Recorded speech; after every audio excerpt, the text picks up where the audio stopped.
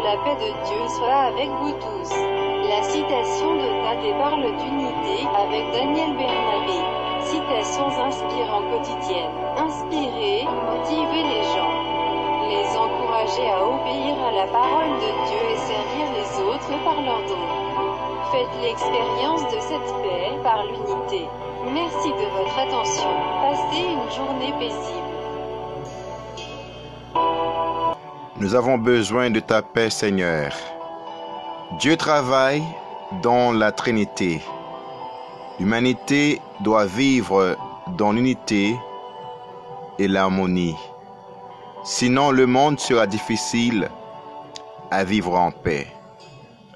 Éphésiens 4, verset 3.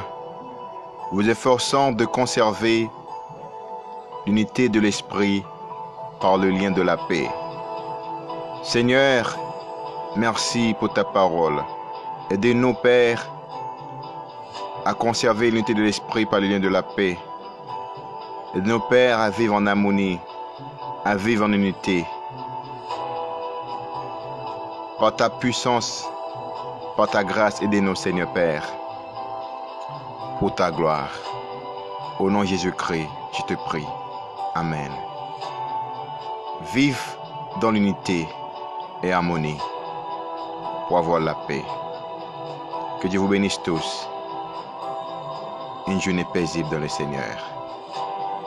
Au revoir.